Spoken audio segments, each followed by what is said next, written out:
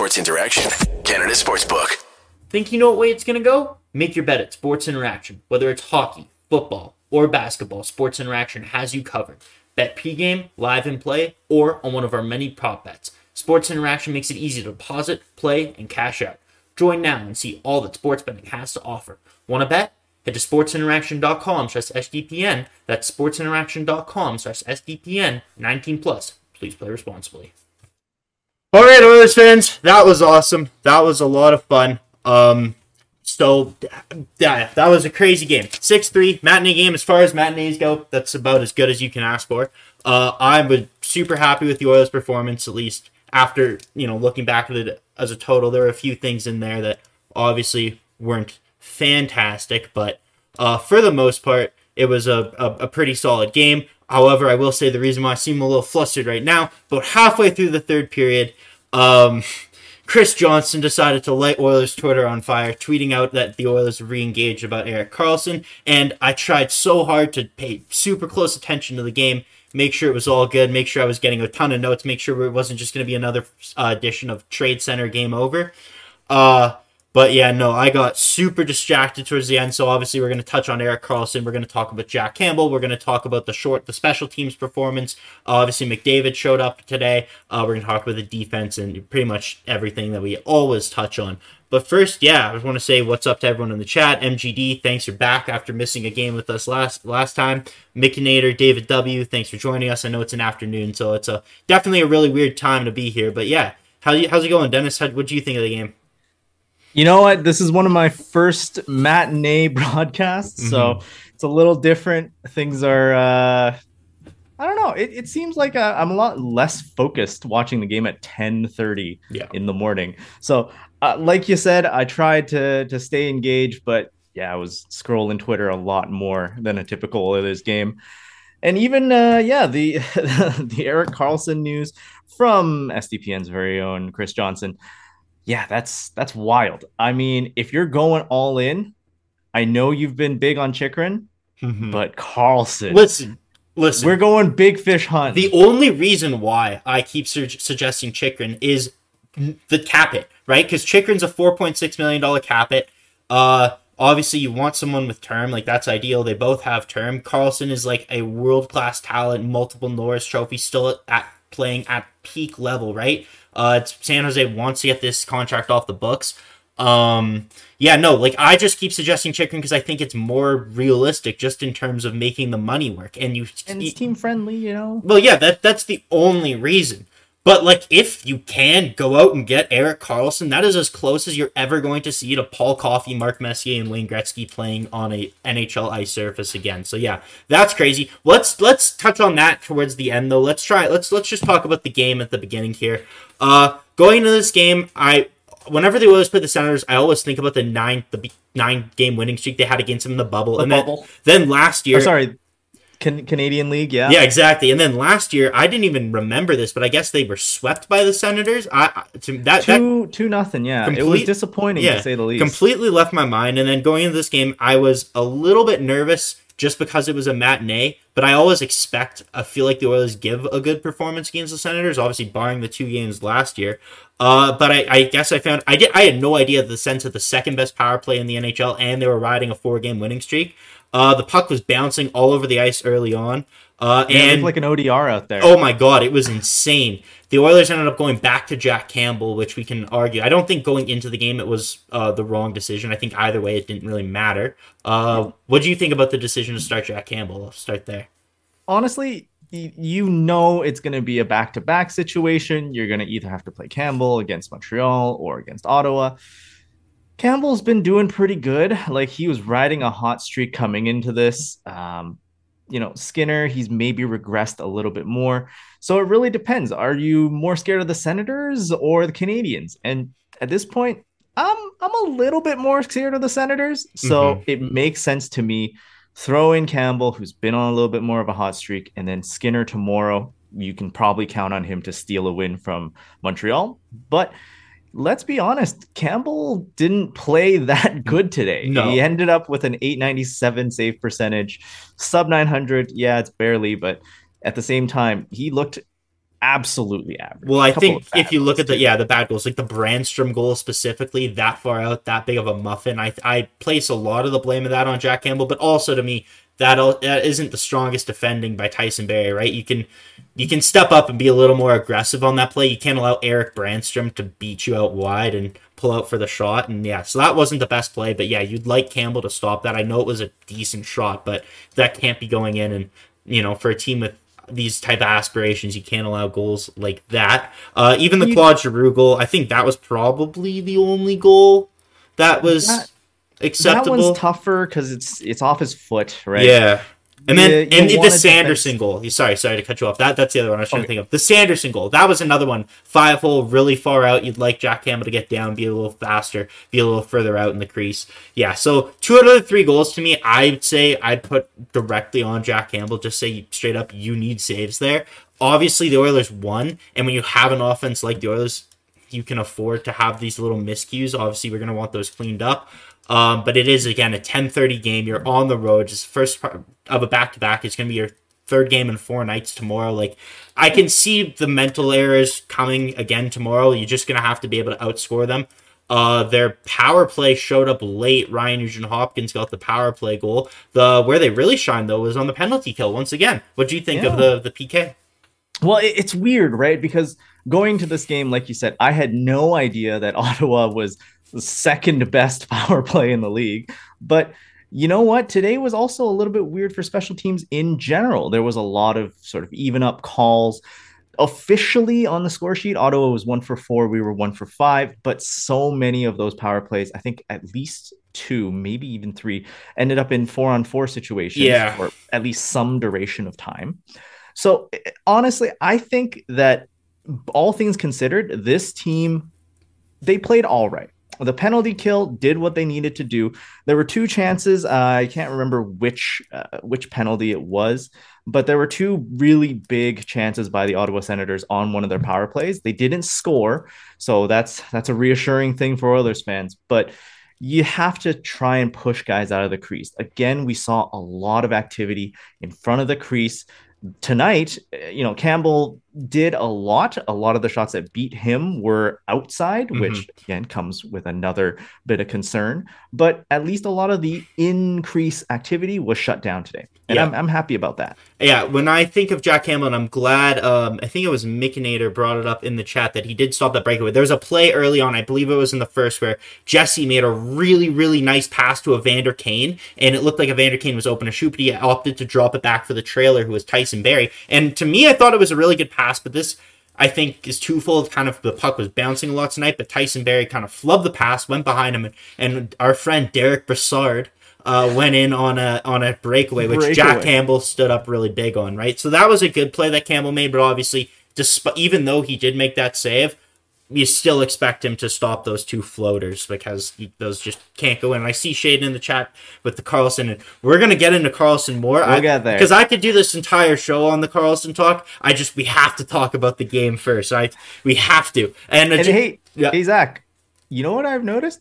What? After game, you didn't give us a light goal, so I'll do it right now. 6-3 game. We just spent a little bit of time talking about Jack Campbell, so let's flip that around. Let's do 36. Can 36. We hit 36 likes? Yeah, absolutely. What a great like goal, Dennis. That was a veteran pull right there. Wow, you should start doing those more often. That was fantastic. But yeah, no, and just another thing to build on with the penalty kill. 2 shorthanded goals today, right? First one was an amazing world-class effort from Connor McDavid, going back, stealing the puck from Thomas Chabot, and just fending off 2 Senators defenders for 10 seconds, just holding onto the puck. What kind of that for so long? And keep in mind, the backhand dish to McLeod afterwards, the guy's got eyes on the back of his head. That was incredible. And McLeod, of course, he buried that easy peasy. You got the 2 fastest guys on the team. Yeah, that was Forsberg made a good effort to get over it, but McLeod it was a good finishing attempt. That wasn't just a tap in. McLeod had to put some nice finish on it. He did, and that went in, and that made the play look so much better. That was fantastic to see. That was probably the second loudest I jumped and yelled for a goal this game. That was impressive. And then just to build on that later in the game, Derek Ryan to ice it, kind of put it away with the chip or whatever. Just a bit of a chop off. Yeah. Yeah, bit of a chop off of a Kulak pass, but this is what you say, right? In hockey, there's a couple of mantras. The solid one that was proved tonight: just put pucks on net. Yeah, It exactly. happened. It happened in our favor and in Ottawa's favor. And you So see, when they put pucks on net, when they work hard, they have the skill to beat teams like this. Even though Ottawa up front is a really skilled team, that's why it's so frustrating against teams like Columbus and Philly when you see that they're not doing what they're capable of and they failing. But yeah, no, this is 11 games straight with a point. They haven't lost in regulation since they lost to the LA Kings. This is a really impressive run. Let's hope they continue it tomorrow. But yeah, and we're now 1 point off of Vegas. Yeah. Vegas, of course, since now is as good as time of any. Vegas obviously had a little bit of an injury situation with Logan Thompson going down yesterday. Mm-hmm. So this is unfortunate. Goalies going down, you never want to see it, and we'll talk about the one that happened today as well. But the Oilers have a chance now. The Pacific first place is wide open. They can rack up a lot of points. The West is wide open. Little bit. Like they could win the West really easily. Like I think that I shouldn't say easily, but there's a route to them winning the West, and it was a very important game. When it was tied 3-3, I was really nervous because you looked over at the box score in the Calgary game. Calgary's out shooting Buffalo 38-8 or whatever. Or something. Yeah, and they ended up winning 7-2. So this was a very important game to win to keep that distance between yourselves and the Flames and keep yourself at the top. And LA's playing Pittsburgh tonight. We're getting into standings watching season. And yeah, so this is a game that you had to come through. And when it was tied 3-3, I was pretty upset. I thought there were a number of plays early on in the game. Like Cody Ceci in the first period was beat 3 separate times on really bad pinches. For a Senators 2-on-1 or odd man rush, and that does not look good. Like to me, there's more and more apparent, obvious issues in CC's game, and it's starting to really be a factor. And I think that is partially why Nurse gets so much hate. Like Nurse makes his mistakes. Like today, Shane Pinto, by the way, on a Senators power play, nutted him like they're in the World Cup. That was rough. That was dirty. Oh, let's be honest. You're right. We're asking CC to do a little bit too much. Obviously, during the playoff rush, he did fantastic. He was lights out. But during this season, it seems like we're definitely overloading him a little too much. And you're right. It splashes over onto Nurse as well. And this just goes to our conversation that we're going to get into more about why they need. It is not a want. It is a need. A top pairing defenseman, right or left shot, don't care, pick your poison. But yeah, hey, one of the guys that you keep saying about, he can play both. Exactly. Yeah, Chicken can. I don't think Carlson can, but yes. But hey, I wanted to quickly shout out Black Masakar in chat. I know he's a European viewer. Good morning. Good evening. It's a game in the evening for him. So thank you so much for being here. I know this is a little bit of a departure for you. Yeah, they get to be back tomorrow, another evening game. It's probably perfect if you live in Europe. So, I mean, we shouldn't be complaining too much because there's people like Black Mascara who are up at 1, 2, 3 in the morning watching Oilers games, right? So I could not even imagine that lifestyle. So kudos to you for being here. I'm glad that you get to treat yourself at least once to a regular timed game, which is pretty funny to say. But yeah, no, I thought the Oilers, like early on, and even in the first period, they were outshooting the Senators, 11-2 with 10 minutes left. It was a really good start. They probably could have capitalized a bit more. They hit a post, the Sens hit a post. But again, the puck was bouncing. It was an afternoon game. You don't really put too much stock into that. I thought it was pretty good. Like, let's go over a quick little thing.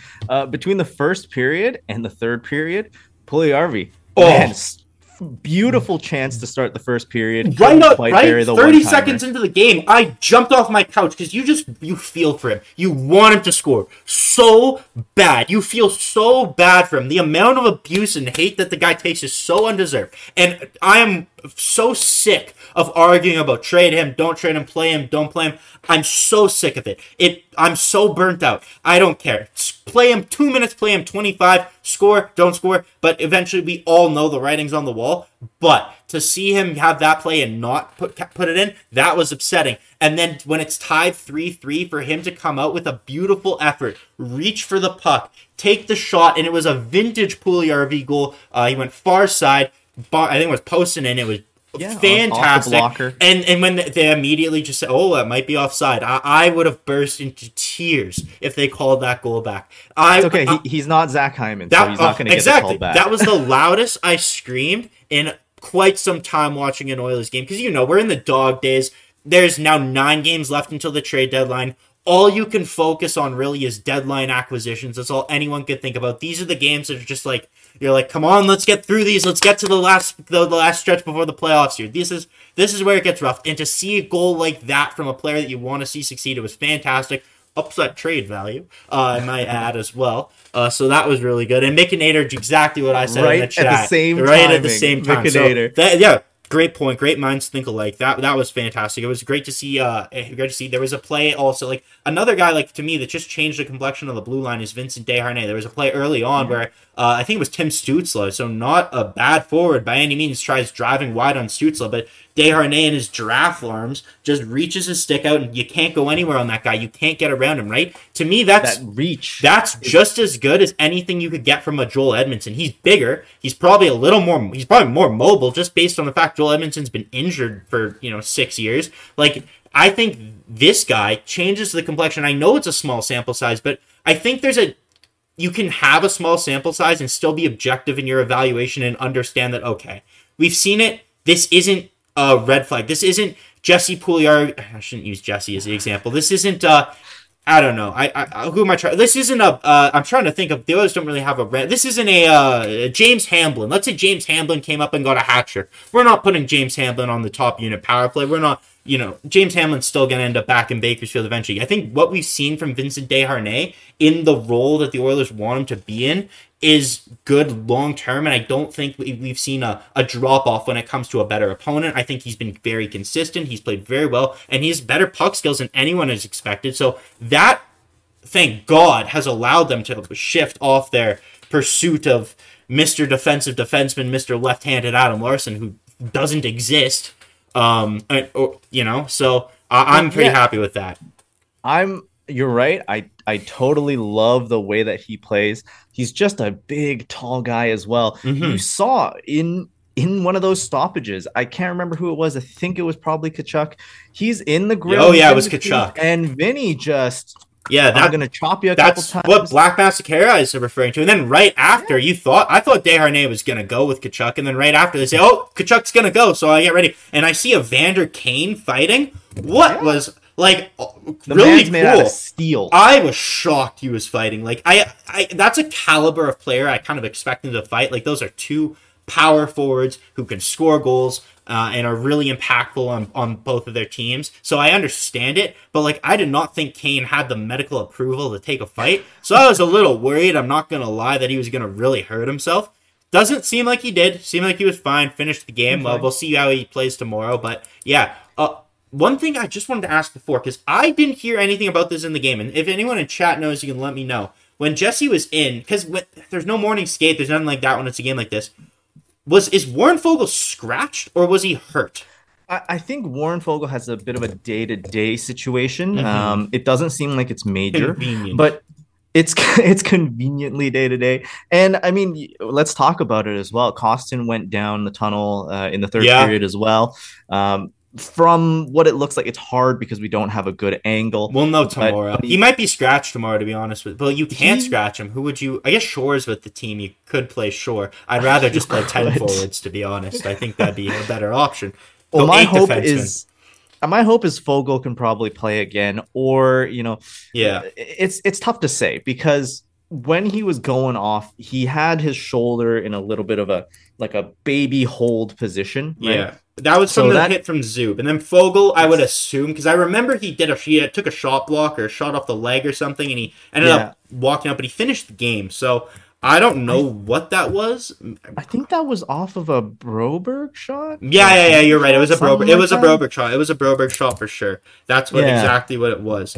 So we might have to play with Shore. It depends on the extent of Fogle's injury. It depends on how Kleem's feeling. It might be a shoulder or a wrist. Those are typically the two injury points when you're doing this cupping sort of pose. So we'll have to see how it goes. The good thing is tomorrow's against Montreal. Yeah. So not exactly So elite no, competitors. yeah, definitely. I mean, you can't take Knock anyone on wood. lightly. Like this has been a stretch of subpar out of the playoff opponents, but you can't take anyone lightly. Anyone could lose to anyone, so that's why I don't put as much stock into that argument. Obviously, I would like to see like when the Oilers go on their next stretch against the Rangers and Colorado and Boston and Toronto and all these teams. So that's going to be a much better measuring stick. Hopefully, we'll have Erik Karlsson on the team by that time, so we can have a little better idea of what they're going to look like in the playoff. Master Thesis Klim looks like a collarbone, so thanks for your insight collarbone. there.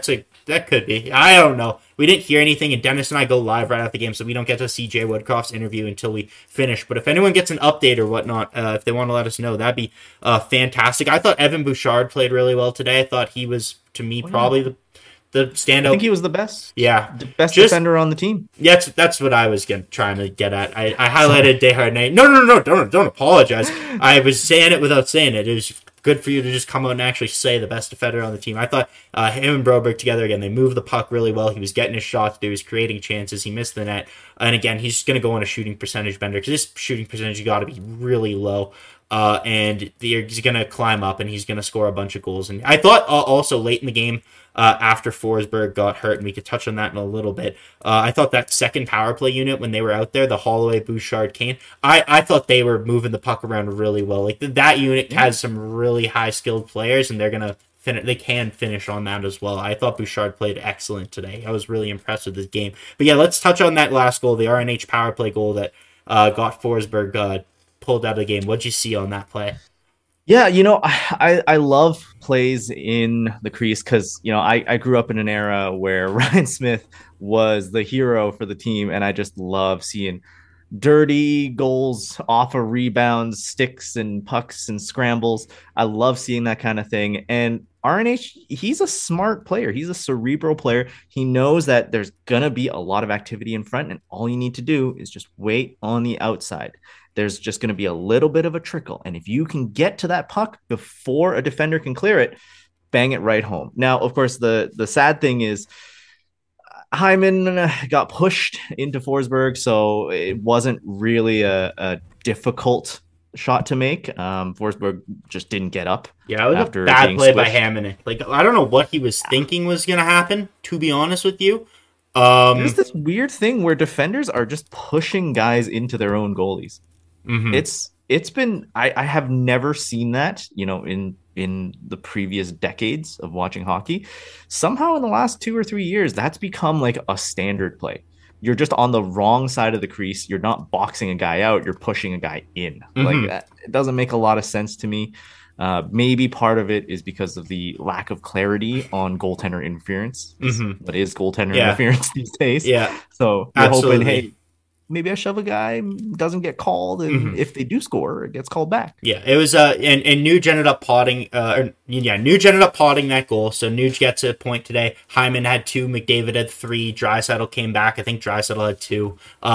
Much better game. Leon, I think, had 6 shots. He rang a post on the power play early on. He had 8 shots. 8. Okay, dude was a engine today, but just nothing going This is the Leon we expect. This is the engaged Leon who's drawing calls, who's pissing people off, who's scoring goals, and just a bit force, just a dominant force for your team. Yeah, so this was a much better game from Leon. Let's see if it will continue. We don't have to hope or pray that it continue. We know it'll continue. I think the guys... He drew the penalty from Zub on that final power play. Yeah, exactly. There you go. He was engaged. That's all you want to see. Because I know for Leon, sometimes it's tough for him to get back in the swing of things. It took a couple games to get back in, but now he's back. Hopefully he's back for the stretch run, and I'm not worried at all about the playoffs because when the playoffs come, we know both of those two guys are going to elevate to another level. So that's not what you have to worry about. What you have to worry about is, even like Black Mascari pointed out in chat, Kulak had a good game today. He's had two points, 2 primary assists. He played really well.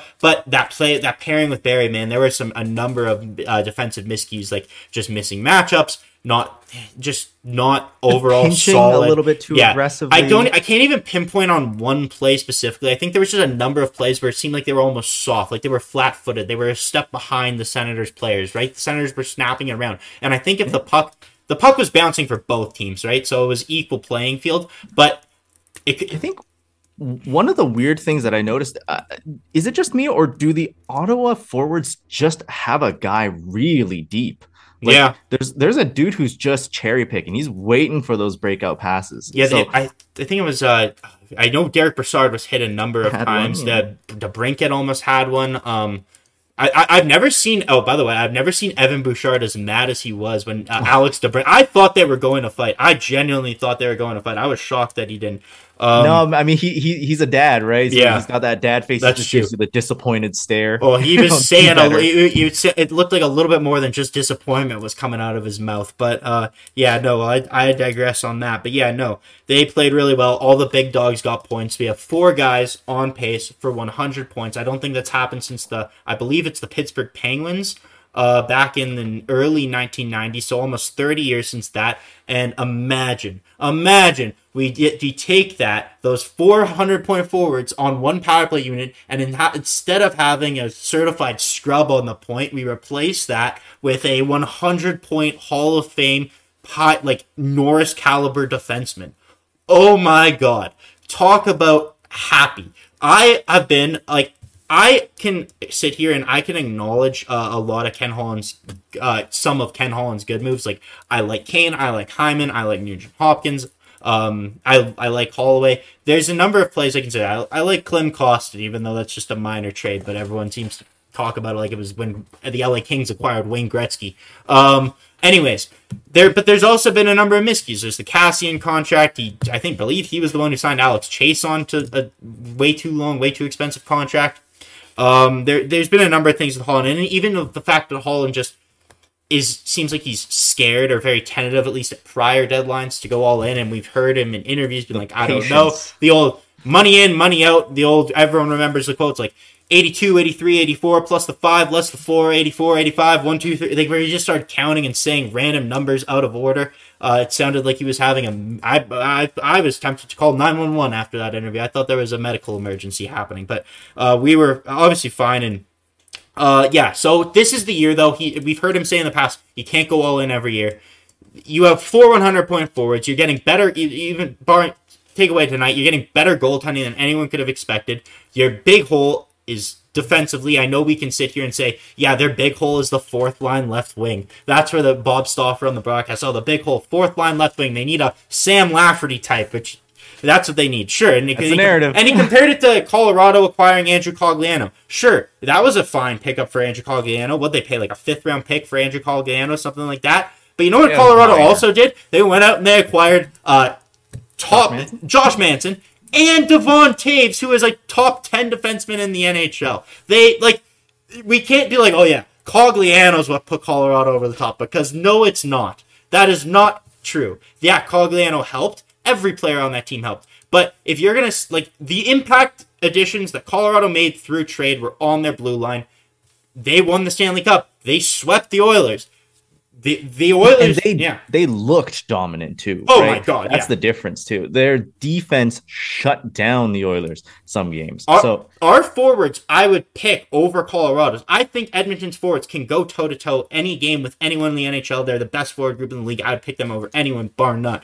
But the problem is, when you have that support system of the top 6 that Colorado has below their forwards that might be a couple rungs lower, it elevates them just so much higher. So if you could take a player, whether it's Chicken or Carlson, I'm going to be easy. I don't care. Pick either one. And you plug them in, you can elevate your forward group when they're on the ice with those elite defensemen, and you change the entire complexion of your team. You can beat people. You can change your matchup game. It completely changes everything. That makes you a force for the cup. You want to win a cup. This is your chance. No one cares about the future. There's no point in saving any picks. The picks mean nothing. Truly, truly mean nothing. You should. For the next 4 years, they mean absolutely nothing. Yeah, no. Carlson signed for 4 more years. If they want 3 first-round picks and then they'll retain whatever it costs to make the contracts work, do it. Sorry, but if you're giving away 4 first-round picks, or throw in a first prospect, like a big A-list prospect, get a third team involved. Get an Arizona. Arizona's not doing anything. Listen. For the next 4 years. Oh, what I love if a third team got involved. The difference is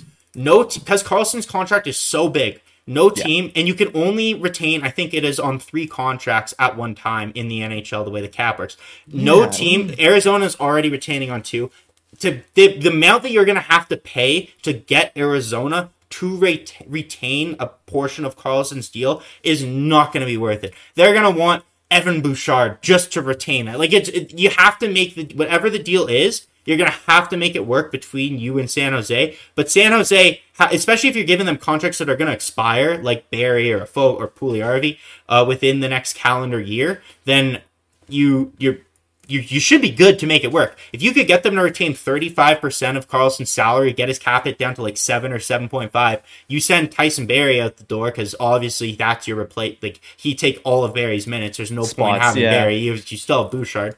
You send Barrie out the door, and then you have whether it's Puljujärvi, it's Yamamoto, it's Foegele. I truly don't care, but you have that $3 million. You have like 7.5, 7.6, whatever in money going out the door. So you just get them to retain enough on Karlsson to match that exact salary going out the door, and it should be fine. To me, the biggest question is, does Karlsson waive to come to Edmonton for 4 more years? Because it's quite the lifestyle change going from San Jose. If it was 1 year, I think he would do it no problem. But it's 4. But again, he had a good run in Ottawa. I don't think, unless it's purely a lifestyle thing. Yeah, unless it's purely a lifestyle thing, I don't think he would negate any trade here. It's a chance to win. You're going to be here for at least 3 years with a chance to win, if not 4. And just to double check, actually, Arizona they're only retaining on OEL. And that's a tiny amount. But again, Arizona's cheap. Is there to get them to it's going to be so it's not worth it. The assets it's going to get you to cost. A lot. This is a deal. If it's Patrick Kane and you want to send Patrick Kane through Arizona and you give them a 3rd or 4th round pick to hold on to that $280,000 cash that it would cost them to pay for those extra 19 games and retain, Arizona will do that, and they're saving spots to do that for other teams to facilitate those deals at the deadlines. There's no chance they do it. I'm sorry. I'm just saying, if you're Kenny Holland and you're the general manager, you're the most expensive general manager, you gotta pick up the phone. Absolutely, you gotta call Bill Armstrong and be like, "Hey, this is out there." Absolutely. But if you're willing, I'll give you like a first. I'll give you I'll give you Holloway. I take those assets that you would put into that, and I'm Mr. Fuck the Future, but I don't know, man. Holloway? Oh, jeez. I don't know. Holloway is amazing, but you said it best. Also, like, it's gonna be hard to make this work, and if you want to go for it, like if you really want Erik Karlsson at what, like, it's 7, it would be around 7-ish. Yeah, but you can't. Like, I'm sorry, it's just too crazy. 50 on San Jose is gonna be like 3 firsts, maybe like an A-list prospect. But 3 firsts, I think you can do, and I don't think. And if it's your I think you could do 3 firsts if they're retaining 50%. I don't think you would have to add on an A-list prospect for that. I think I truly don't if it's 3 firsts coming. It also depends. You know what? You are right in that this year it seems like it's oddly been a buyer's market. So obviously we've only had certain rentals. Players, right? We've only had rentals happen so far. But so when it's a guy with a no move clause and they can tell you where they want to go and stop any trade, then that kind of negates that, because it's just this guy with term will only go there, and then you two have to work out a deal amongst yourselves. It's not necessarily a buyer's or a seller's thing. I think at that point, in the chat, Corey, I see some Nurse for Karlsson stuff. That is the one. It's a lateral move. Nurse is capable of playing a lot better. Nurse, if Karlsson came, maybe Karlsson's partner. Nurse is obviously overpaid by a couple million. Doesn't matter. You're moving Nurse. He's part of your core. He's best friends with McDavid and Draisaitl. If they win in Edmonton, he's gonna be here. You gotta hope Nurse plays better. He's overpaid. Move on. You're not moving Nurse for Karlsson. Yeah. San Jose, why would San Jose do that? They're trying to get rid of the money. You only move Nurse when it's time to blow it up and rebuild. Yeah, and Nurse is signed for Nurse will be here for 8 more years or 7 more years after this year. Like, he's not going anywhere. That is just stuff. San Jose doesn't want 8 years of Darnell Nurse. Like, they're trying to get rid of Karlsson. That's the thing. Karlsson is having a resurgent year. He's he's a front runner for the Norse. This is the highest San Jose is motivated. San Jose is motivated because this contract is $11 million. Even if Karlsson was on a pace for 70 points this year, I don't think this is even a conversation. I think San Jose needs to understand that This is their window to get rid of this contract, especially if you're going all out. You're getting rid of Timo Meier. You're gonna try to lose. You don't want a guy who is capable of scoring 100 points on your blue line and dragging to wins. You want to lose. You want Connor Bedard. This is the best draft to tank in. They are going to be motivated to get it to work. I think maybe it goes back and forth. I would love if this happened, though. I would change my stance on Ken. You need a big swing. You need it. I cannot emphasize that enough, how much this needs to happen. You make it work. You figure out the assets. You call Mike Grier. 3 firsts, doesn't matter. If you can do it for 2 and a prospect and Puljujarvi and Barron, whatever, you make it work. If it's gonna be better negotiating power for the deadline, you do it. And this is the nice thing too, right? If you're only talking Chikrin, there's no one else. Gavrikov's not needed anymore. Chikrin. This is really bad for negotiating. So even just opening the Karlsson discussion is great for your discussions with Bill Armstrong in Arizona, because you can say like, hey, Grier, he's got ties to the Oilers organization. We're a bit buddy here. Like, we might be able to make a deal work. That gives a little bit more pause. Now, Chikrin, of course, he has more suitors. Yeah, it's more likely that is to me, that is one of the players who it would be a seller's market for, because there's a Boston and LA and Edmonton. You pick your team. Like Jacob Chikrin could, if you 32 teams in the NHL could use Jacob Chikrin. If anyone hasn't seen Craig Button's rant on TSN 1260 and the Jason Greger show, go watch it. There's a clip on Twitter that's 40 seconds, or go listen to the podcast version where they talk about it longer. But Craig Button articulates my feelings perfectly. It hurts more. Like, what do we care about these assets? It hurts more not to do anything than to not do these assets. This might upset people. If you don't make a trade this year, if you don't go all in and you end up losing, trade McDavid. Because what is the point? Hilariously, I have Twitter open on my other tab. Same brain moment Oiley gives 12 seconds ago when the Oilers strike out on Karlsson but get Chikrin. Oh, big brain negotiating tactic, right? Like, you got to try and create opportunities. And if it's gonna be like a bit of a negotiation tactic, we don't actually have any interest in Karlsson, but we're doing it for the sake of like, hey, let's stay active. Let's see if we can get any extra movement. Even like a tiny asset, even if it means going from, like, instead of giving up a Reed Schaefer, you're giving up, like, I don't know, Kyle Tullio. Yeah, like a Kyle Tullio or like a Matvei Petrov. I value Matvei Petrov, and I might be the memory. Petrov leads the OHL. He leads the OHL in scoring. Like, he's in the OHL. Again, I get it. 4 years. I put him above Schaefer, and I know probably most people, just because Schaefer's younger, he still has a point per game. They'll put him in. But I think Petrov will be really good, and he probably doesn't have that much value around the league. Anytime you're Carter Savoy, right? Whatever the name might be. Yep. Sorry, if it means going from like a little bit of a higher price to a little bit of a lower price, I want my GM to make those calls. Right? You gotta try, and I don't fault him for some of the, like the Athanasiou trade, the Cassian contract. A lot of things happened. COVID, salary cap, all of that changed on him. I don't fault him for things like that. Yeah, every team really predict. There's two things there with the COVID thing. Every single team. Boston gave up a first for Ondrej Kase. Every team had to deal with COVID. I'm not someone who will sit here and be like, why did you trade 2 firsts? Were there better players you could have traded 2 firsts for? Probably. Devon Toews done for 2 firsts, like right around the same time. That would have been cool. But I like when my GM shows the players that he sees what they're doing and he goes, I'm doing everything in my power to get you to win. This is the best they could. This is the best we might ever see the Oilers look in Connor McDavid's career.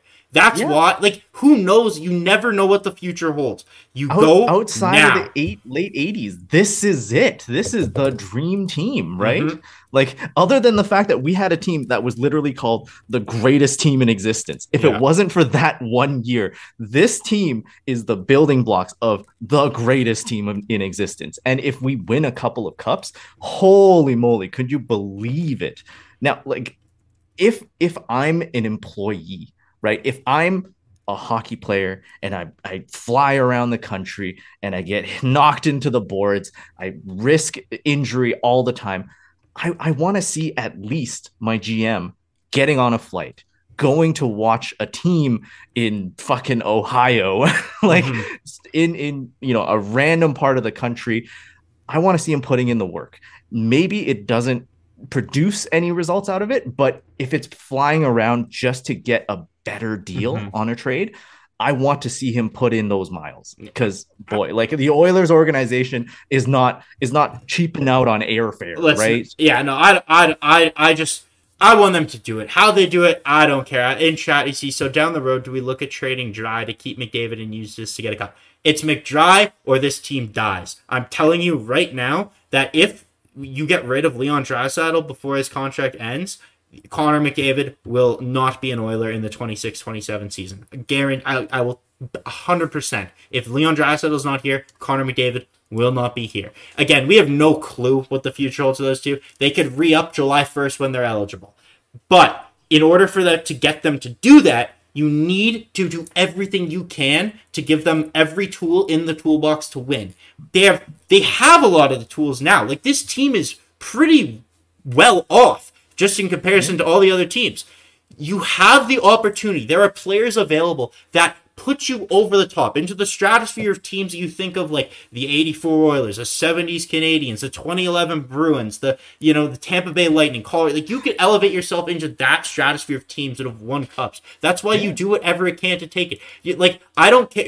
Okay, you give up a pick that becomes Shekabir Muhammadulin or whatever. Igor Sharangovich. Who gives a shit? Like, truly, it doesn't matter. Give up 3 first. Look at the NBA. Look at the Kevin Durant trade. Like, people get, when you have the chance to win, you give your futures up. When you eventually want to get those assets back, you have enough players too that make, like, Bouchard 925, Holloway 925 for multiple seasons after this. McLeod is going to probably not be that expensive. You have players, Broberg, if you don't move Broberg, that are cheap that you can use. So when you have this $8 million defenseman, $9 million defenseman, $12, $13, $14 million forwards, you can supplement them with that. That's why you have them now. So you use the other picks, you send them out the door, and you go this year, and then when the cap, and you deal with your problems that come later down the road, and you just, look at your Stanley Cup ring and make everything feel a little bit better. Exactly, right? You look at how much Pittsburgh is paying. I mean, Crosby took a really team-friendly deal. Maybe his maybe a little bit of with Crosby, number. I believe that Connor McDavid and Sidney Crosby at the time of the age extensions, they signed for the same percentage of salary cap. Just the difference is that Connor McDavid's the cap was like $30 million higher when Crosby signed. But even if they aren't actively like, oh, we're gonna win another one, like this team, if they play their cards right, could have a Penguins sort of situation where even if we aren't necessarily going to be competing 10 years down the line, at least we have these guys that are highly marketable. We're just going to keep trying. And then when they all decide to retire, when Crosby, Malkin, Letang, when they all decide to retire, we're going straight into a rebuild. Yeah. Like, that's the case. If you can pull this off, if you have McDavid, Draisaitl, and let's say Nurse, right? If they're around and they're the core until they're 40 or something and they all decide to retire, that's fine. Just like Pittsburgh. You've still made money on the fact that you have these stars. And if you win a cup or two, they don't care anymore. No, they'll be here. You'll look at your cup ring and you go, yeah, I'll just make my whole career here in Edmonton. And they have the belief in them that they can do it again. Like you look, Sidney Crosby won in 2009. And they didn't win for a while, but they had continued playoff success, and then they retooled, and he knew that he was going to be given ever opportunity to win in Pittsburgh, so he stayed there. He re-signed in Pittsburgh, and they ended up winning 2 more cups, right? Teams like Boston it seems like they trade their first round pick every year. They've been in the playoffs and really good cup contenders since 2010, 2009. Yeah, I mean, the Bruins, they don't really hit on their first round picks anyway. But it seems like they're one of the rumored top destinations for Jacob Chikrin. They're the best teams. They're the best team in the NHL. They have one of the best defenses. They have Charlie McAvoy. They have Hampus Lindholm. They have Brandon Carlo. They have so many. They have Derek Forward. They have tons of players who are pretty good. And you're going to supplement that with Jacob Chikrin. If they see the value in there and they, say what you want about the Bruins front office, but when it comes to pure hockey, NHL pro moves, they seem to know what they're doing, clearly. Yeah. I mean, think about it. If the Bruins are running that same sort of play, it would have been over when Chara decided to move on. Mm-hmm. It would have been over, coming up whenever Patrice Bergeron decides to retire. That would be the time when you say, okay, pack it up, we're rebuilding. But they have Pasternak, they have Marchand, they have Hall. They have managed to build this organization in such a manner where it doesn't matter that our stars have started to wean off. We're still going to be super competitive. Even though we aren't hitting on draft picks, that's fine. You make them become a destination. Vincent Desharnais, 7th round pick. Matvei Petrov, I think it was a 5th or 6th round pick. Like, you have guys. You have the ability.